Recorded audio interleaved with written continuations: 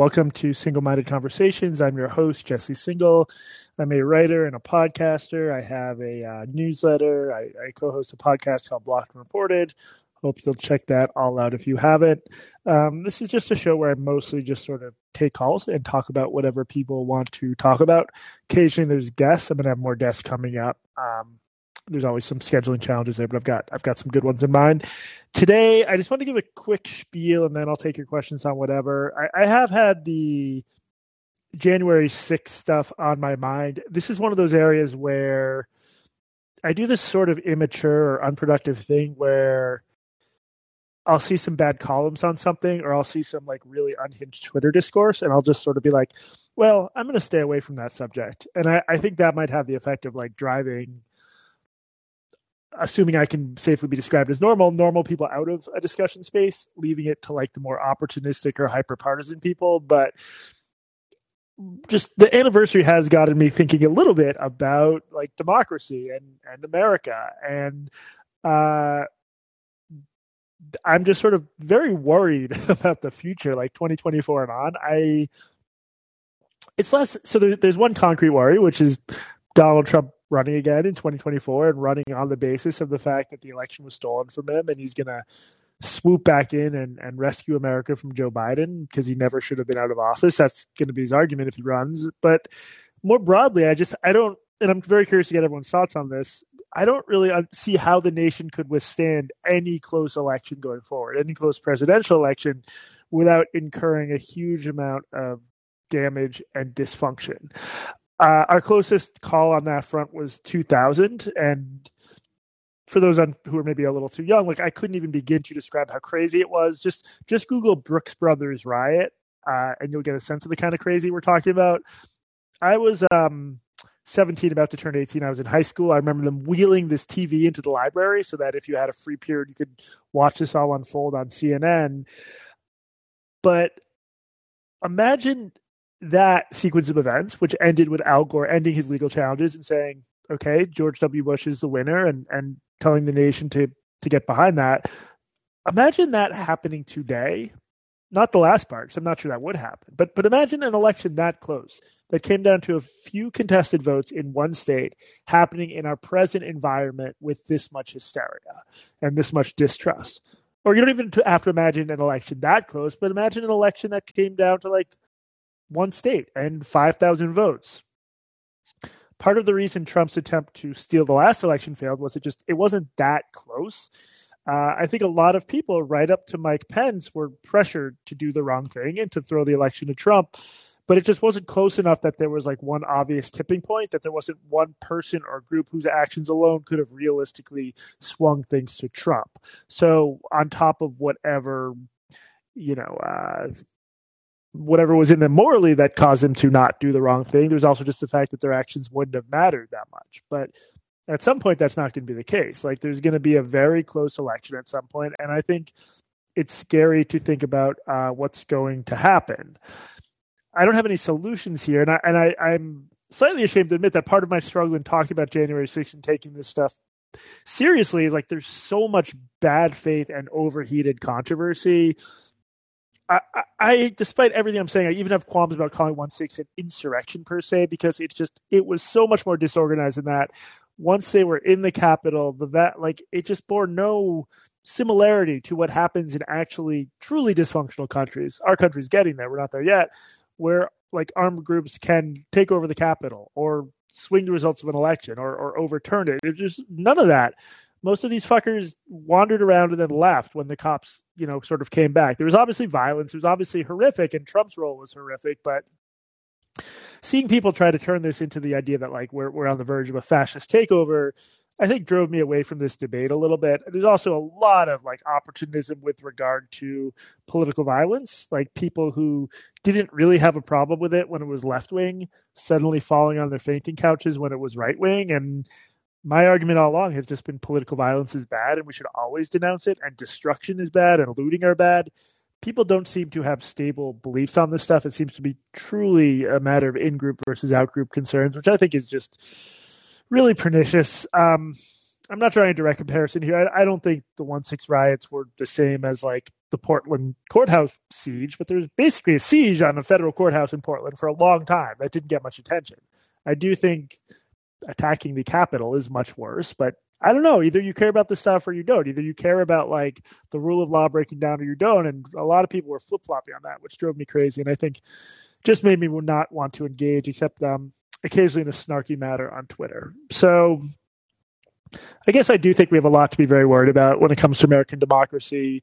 But what's going on is a lot more complicated and probably trickier to solve than fighting some sort of fascist insurrection. If there was like a really well-organized far-right group in the U.S. armed that had some power, that would be terrifying, but it would obviously be easier to fight. You find the members and you root them out and you arrest them or kill them if they fight back. What's going on is a lot more complicated. It has to do with distrust and a deranged media ecosystem and little incentive to give an inch to the other side.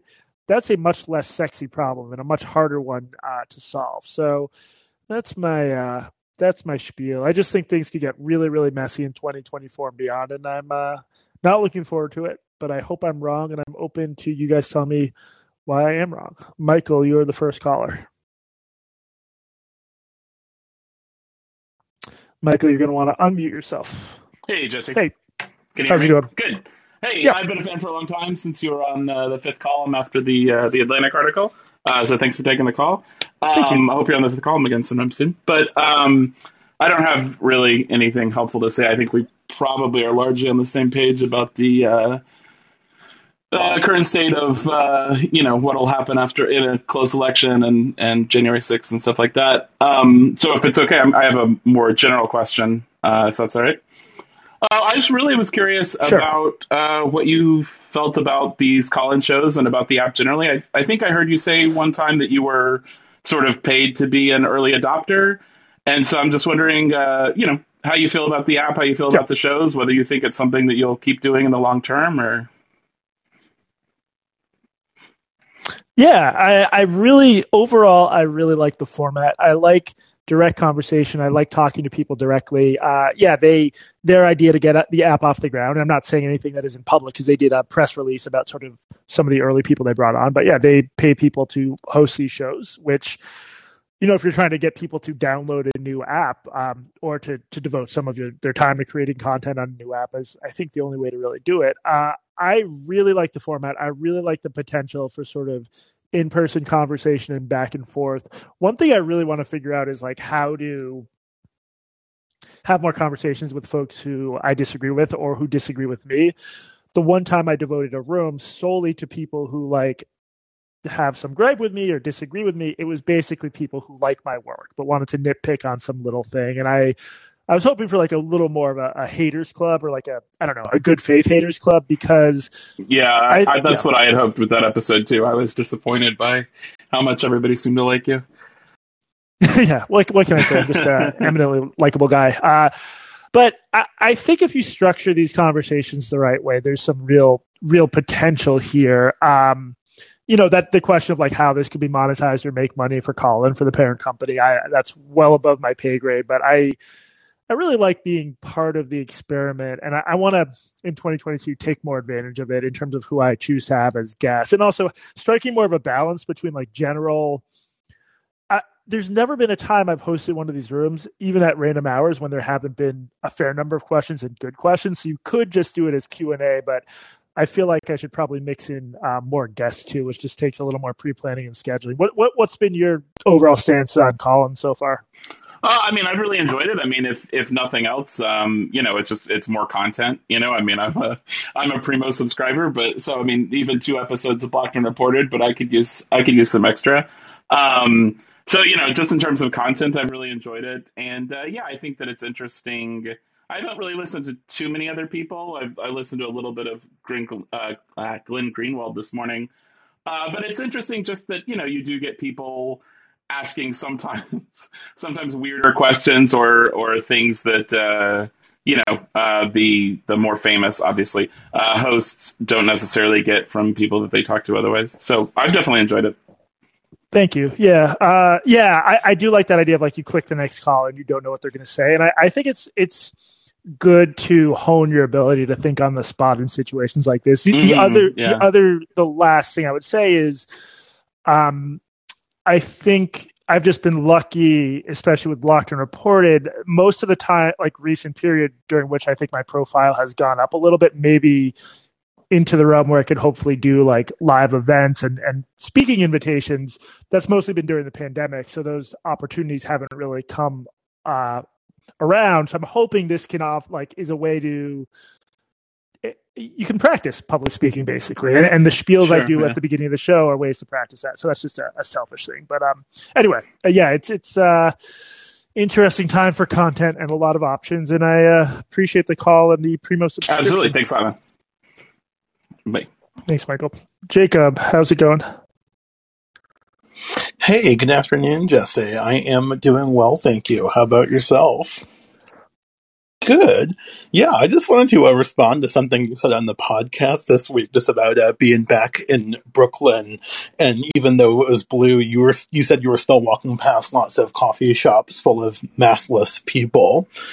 And I live in the Upper West Side, which, for those of you who don't know, is one of the most solid blue parts of New York City and the country generally. And I will tell you that here that is very much not the case. And I would say that the majority of people are still wearing a mask, walking down the street with nobody within 10 or 15 feet of them.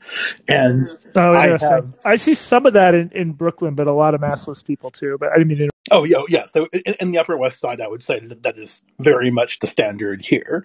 And I've been yelled at by strangers on the street for not wearing a mask walking down the street. This is recent? Last week.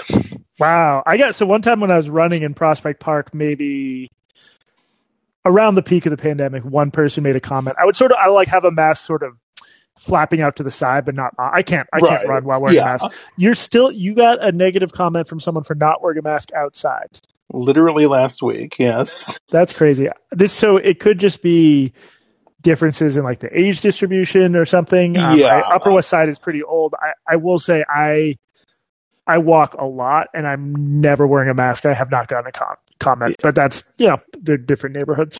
Here on the Upper West Side, it only feels like things have changed a little bit since April of 2021.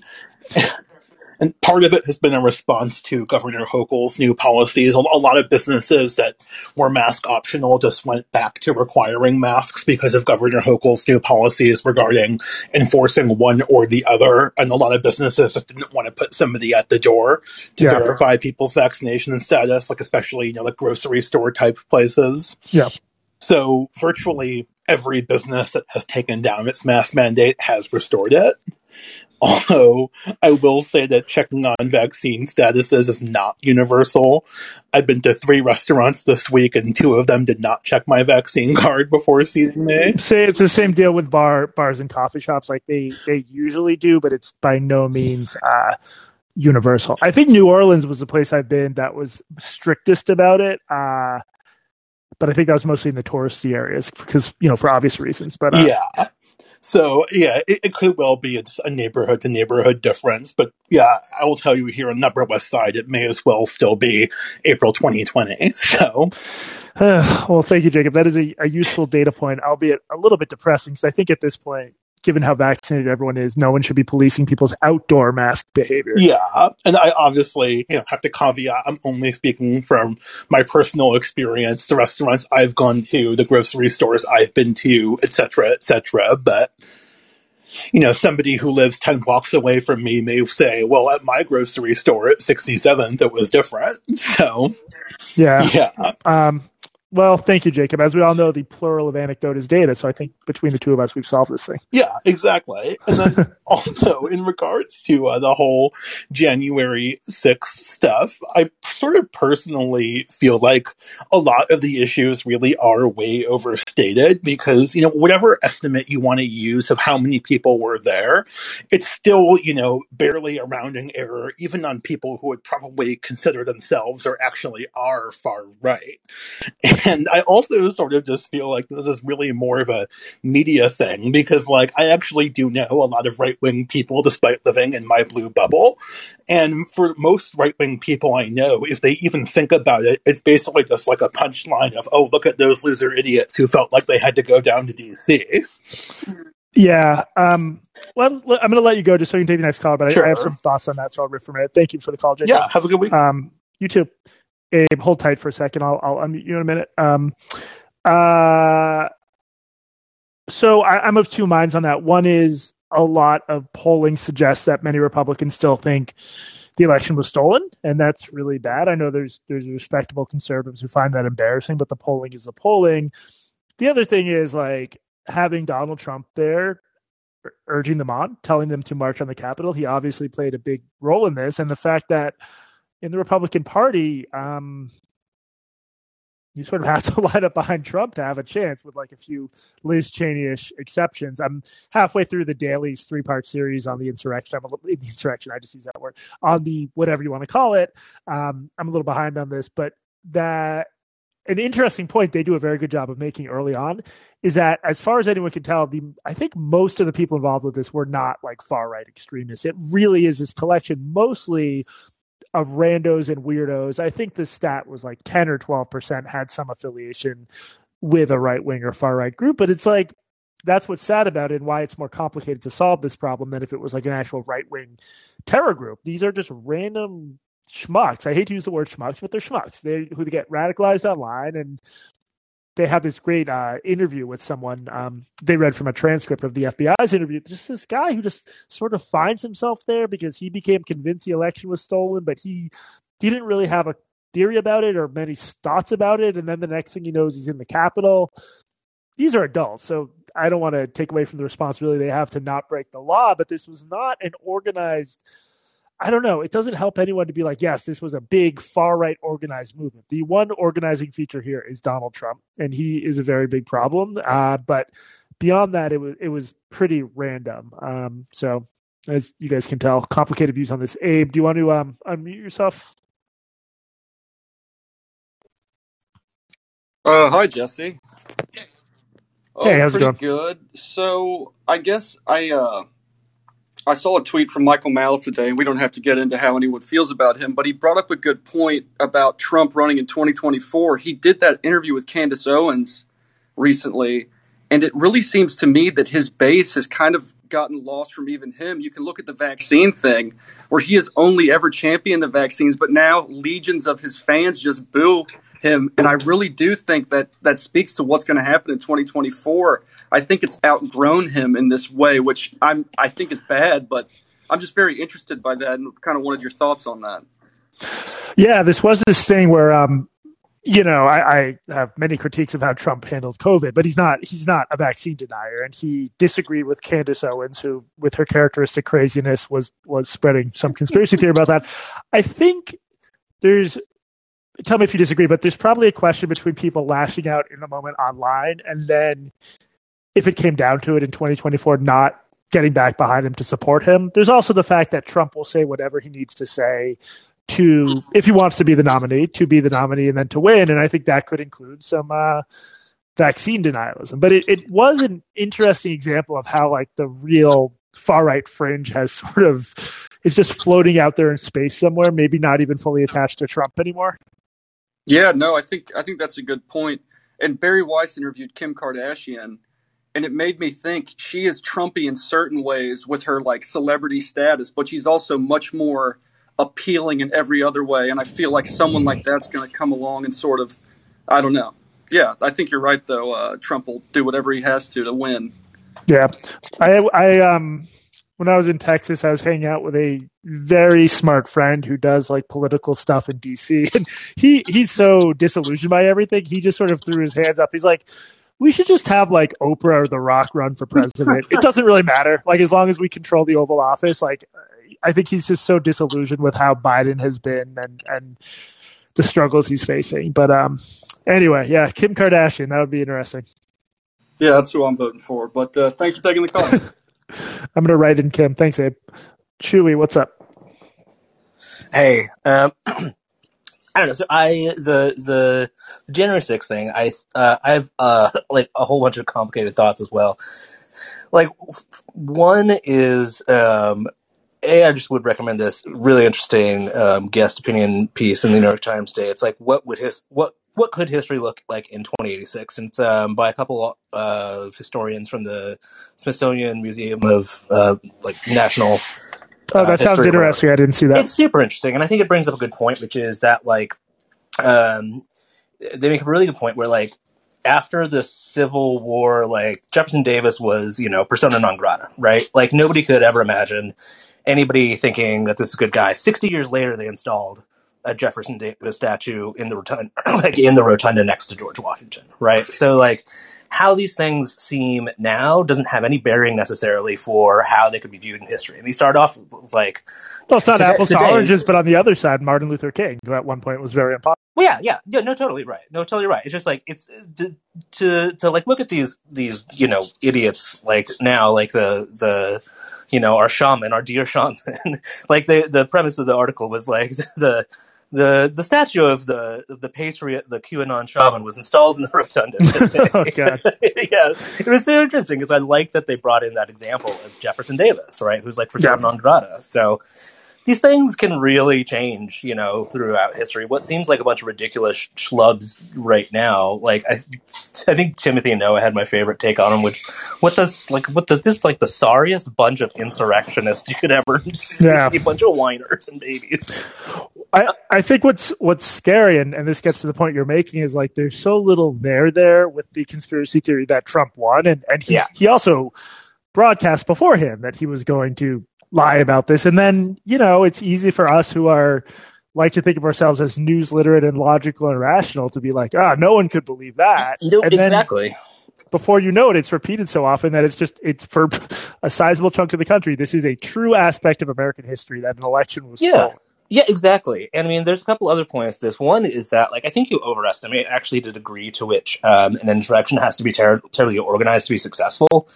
I think like we can tend to look back in history at like insurrections in other countries and think of them as more organized than they actually were. A lot of times it is a bunch of people sort of coming together in sort of mob fashion and then, making it happen. And obviously it didn't happen with this one. I just don't think it's like to the fact that it was disorganized is really a good argument for not. That's fair, but I think that is in weaker states. I mean, just like say these guys had been a little bit more enthusiastic and armed and had like occupied part of the Capitol. How does that end? It ends with them dying or getting driven out. But you're right; it doesn't need to be organized, and I shouldn't have harped on that word. And I think like to me the biggest problem out of this was not the insurrection itself or whatever you want to call it, the riots, whatever you want to call them.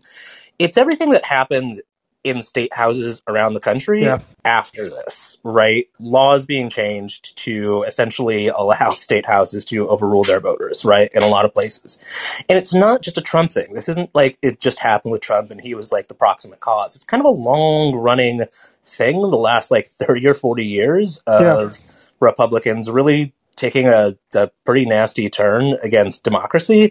And it's kind of a piece with that. So like, I think I get why it can be easy to just look at these a bunch of like dumb schlubs, who happen to be in a place and do something stupid.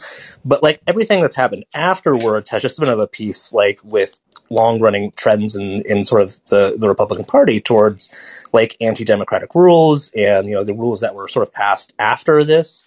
That the next time something like this happens, we're on a lot shakier ground. And so I don't think it's really, I caution people, from overreacting about the thing, but also like there's a real problem with underreacting. Democracy is a pretty tenuous thing. And I think the fact that we're a long running a democracy, like our inertia will carry us forward through a lot of emergencies, right? So I think that's like a strong point for us and for democracy surviving. I really like caution people against just looking at this and thinking it's all a hullabaloo that we don't need to pay much attention to, because the fact that people don't care that much about democracy, which I think you see time and time again among the American public, means you have to really talk about it. And you have to really like demonstrate to people the importance of the problems with some of the stuff that happened, because they naturally kind of just don't care, Yeah. Well, yeah, thank you, Chewy. I'm gonna let you go, but one comparison I would make there is like sometimes there'll be an airplane crash, and there's like these little flaws that can. I'm not going to be able to use sophisticated engineering terminology here, but you can have like a little crack in the fuselage that is barely visible, and the plane flies like normal. It flies hundreds of times, and then one day it crashes, and it turns out that suddenly you'd reach this breaking point without anyone realizing it. I think that's maybe what Chewy was getting at, that like there's a million things happening in state houses around the country. We don't know which official is elected where. We don't know what will be the pressure point next time around. And I agree. We shouldn't understate the concerns here. They're very real. Jacob, what's up? Caller. I had more of a lighter question for you. Yes. You, as a notorious member of the gamer American community, do you have any recommendations for games similar to Gone Home and Night in the Woods, games of that nature? Yeah, Firewatch. I like Firewatch a lot for that same like storytelling type of deal. Hey, do you want to mute your mic? I'm getting some kind of weird noise here. No worries. I'm behind on games in general. I just downloaded Archvale, and it's like I like it. It's sort of tweaking me out a little bit. It's very twitchy, but it's a really good game if you like bullet hell games. Yeah, my closest comp for Gone Home would be Firewatch, and then also the Beginner's Guide, which I think was the same dude as Parable.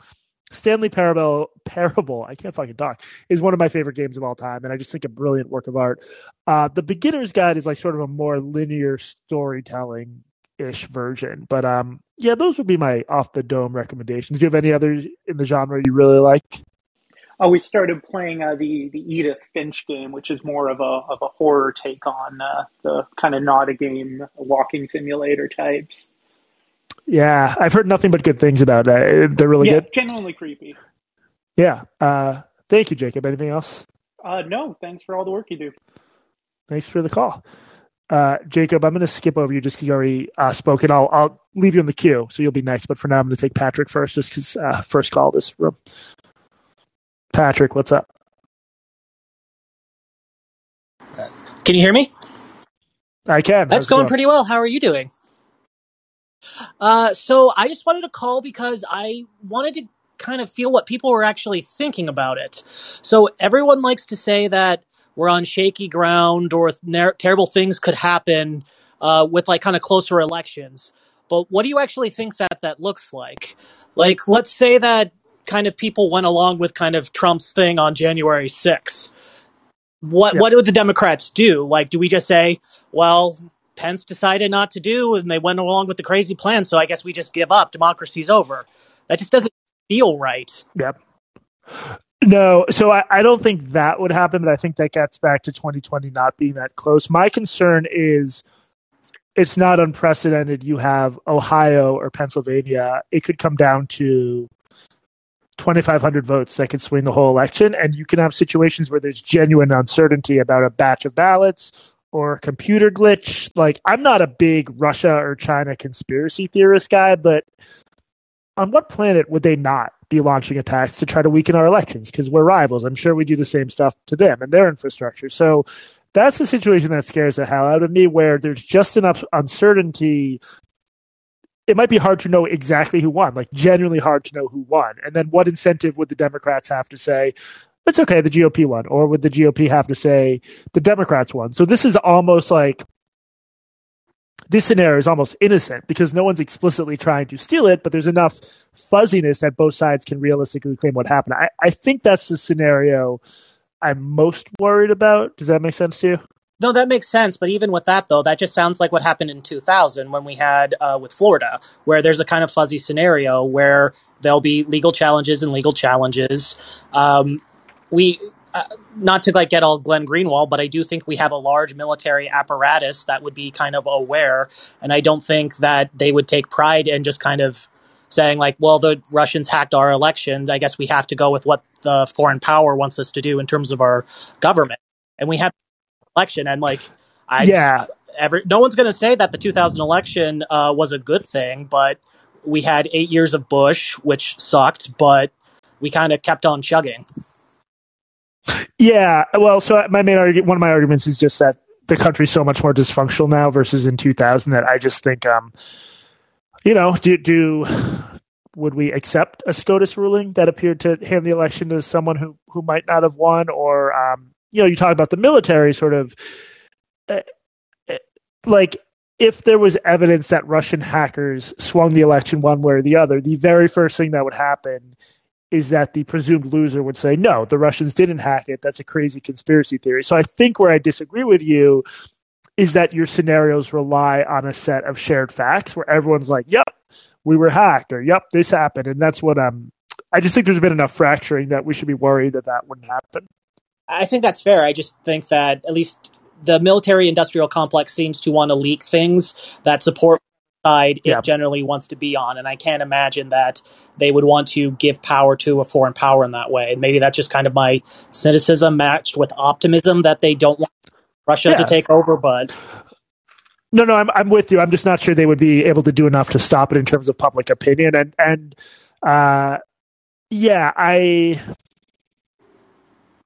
I see things getting really, really fuzzy because of social media and because it's so much easier to seed and spread misinformation than it was. Like in 2000, our biggest issue was like some fringe newsletter folks, and the internet was just starting up and starting to get weird. And cable news was already pretty dysfunctional, but we just didn't have the frictionless spread of misinformation. I think that's what would get us if something similar happened today.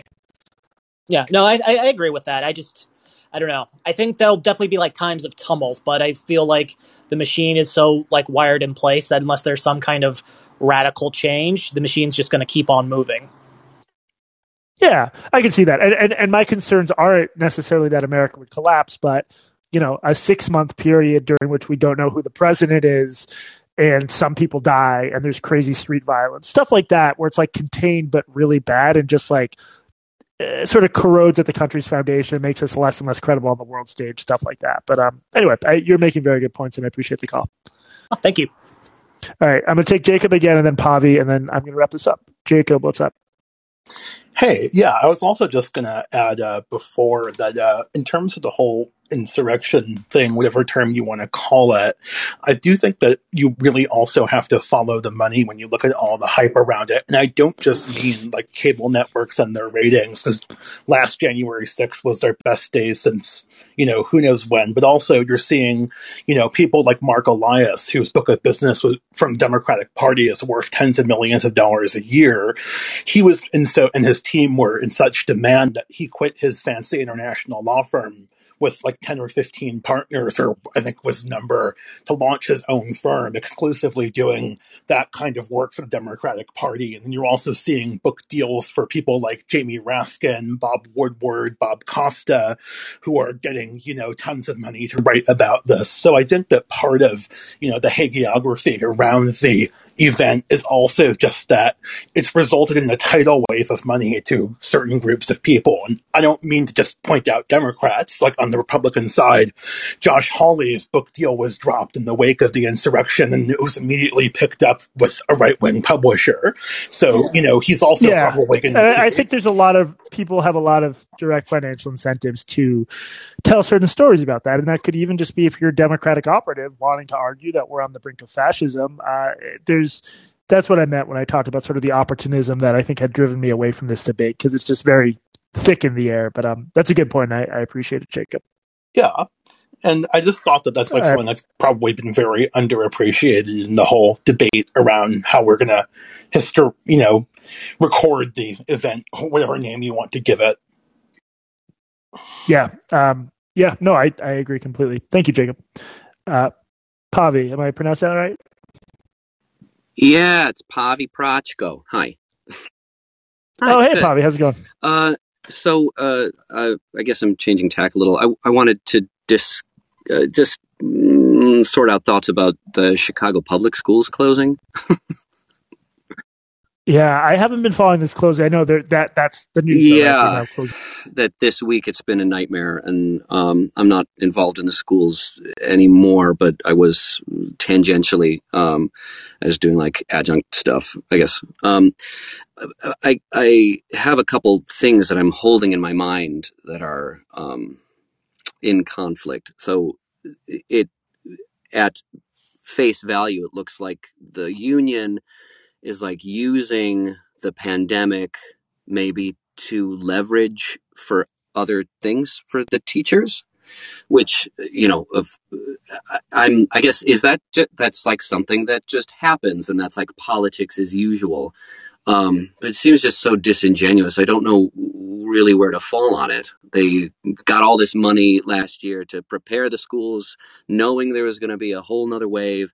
And now they're still closing, and it's really just poorly affecting the least advantaged people in the city.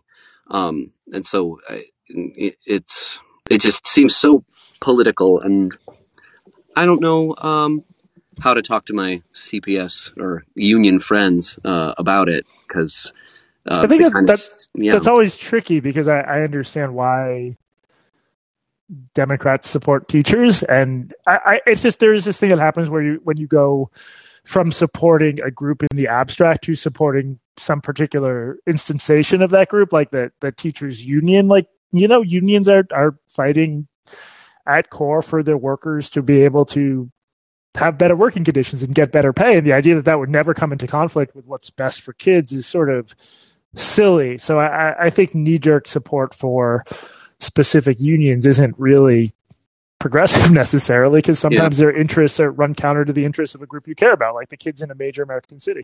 Right. It's I hear a lot of clamoring about like just dissolve the union is of course the most extreme, and that'll never happen. But I mean, imagine if that happened.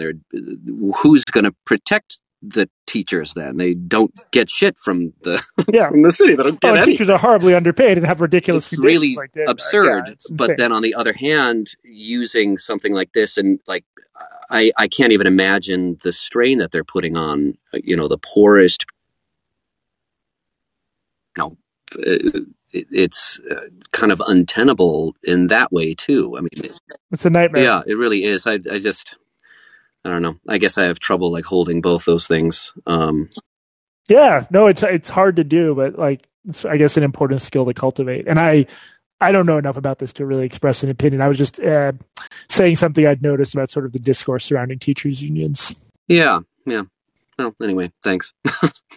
Thanks, Bobby. Appreciate it. Sorry I couldn't be more substantive. Tina, what's up? So we're gonna have Tina, and then we're gonna have E, and then I really am gonna cut it off there just because I do have to do some other stuff. But great conversation today, and I appreciate all the calls. Tina, what's up? Thank you for the conversation. Wondering if Substack would allow you and Katie to bring a show to this format for Blog Unrecorded.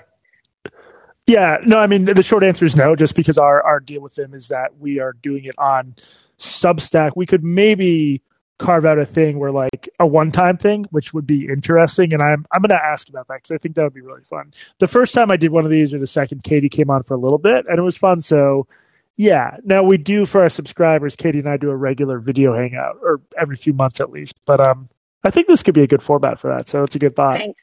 Have a good weekend. Thank you, Tina. E, what is up? Hey, how you doing?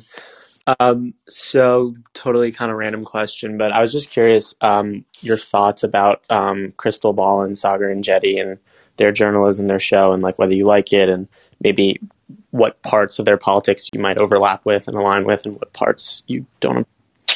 So I'm embarrassingly unfamiliar with them, just as I'm behind on so much other content I want to check out. I did watch an episode they did on the Rittenhouse case. People pointed me toward it because they sort of cited my work favorably. I liked their chemistry. My understanding is there might be some political disagreement, but I just found it to be like a pretty straightforward and unpretentious show, and I could tell why it had been so successful. I just think they're very like confident and talented presenters, but yeah, I don't know much about it beyond that. I'm again embarrassed to say. Are you a fan of them? Yeah, I am. I mean, I have some issues with them, but I appreciate, just in general, I mean, I appreciate the fact that it seems more like honest and natural, and it's not like these 5 minutes cable newsy kind of, what do you think? What do you think? All right, let's go to break.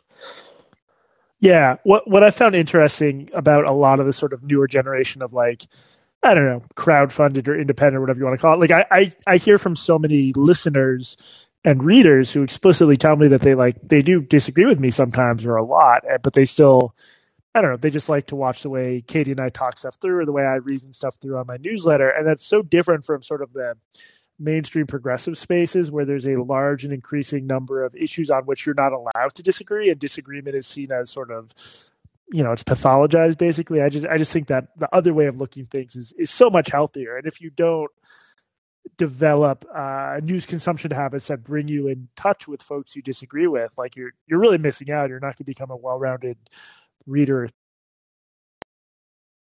Yeah, no, I 100% agree with all of that. Thank you so much. Thank you. I feel that we ended with 2 calls where I had very little to offer on the Chicago stuff and crystal ball. But anyway, thank you guys for listening. This was a good crowd, especially for a random Friday afternoon on short notice. And I appreciate the calls and the insights. And I would just ask, if you like the show, please tell people about it. Get more people on call-in. Get more people to follow me and to listen to the show. And you'll hear more from me soon. Thank you and have a good weekend. And happy 1/6.